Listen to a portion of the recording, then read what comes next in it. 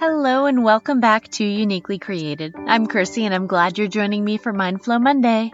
So I recently had a birthday. Never been a big birthday person, but this birthday was hard.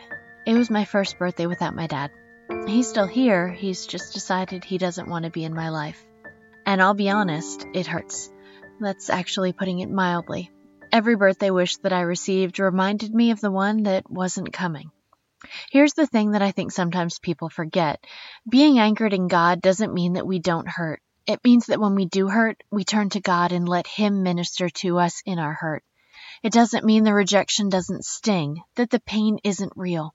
It means that God helps us to work through the pain. And so that's what I'm doing. When the pain washes over, I allow myself to feel the emotions.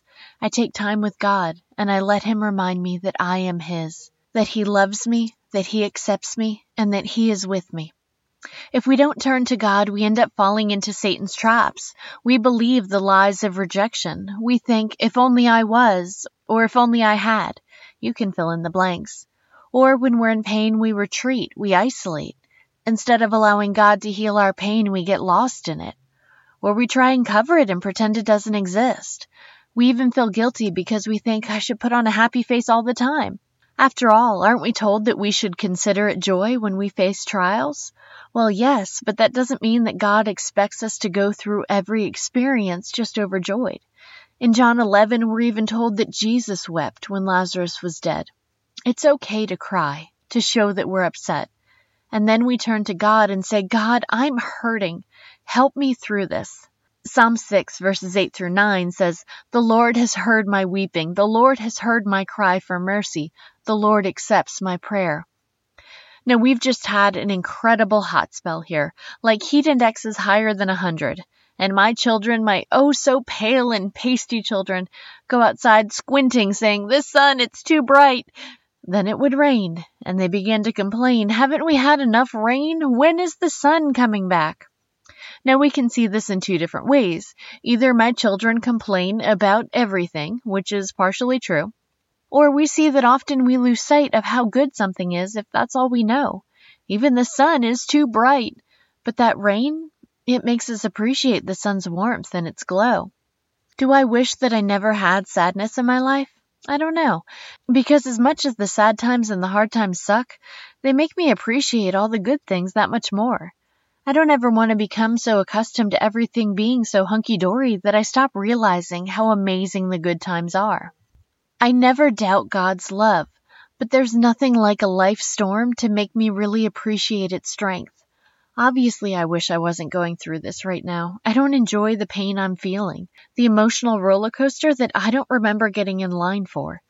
But the way that I've been able to understand the powerful strength of God's unconditional love, that's what I'm cherishing right now. Because while the situation I find myself in isn't good, God is good. And He has shown me His goodness as He shows me His tender compassion, His comfort, and His care. One of the most powerful images for me is found in Psalm 91 verse 4. It says, He will cover you with His feathers, and under His wings you will find refuge. His faithfulness will be your shield and rampart.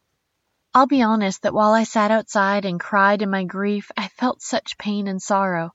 But I also felt such love as God enveloped me and comforted me, so that while I felt pain, bitterness didn't take root. The words spoken over me would fall at my feet, and I could stand in the truth of God's love. The image of being able to find refuge under His wings spoke so clearly to me, because I felt as though He's saying, I know you're in the middle of a storm, but come here and get out of the rain. And when I was in His tender embrace, I knew that the storm was still raging on, but I was able to step out of it for just a while and know comfort. I don't know what storm you find yourself in, but I can promise you that God will give you the comfort you need. He will let you find refuge.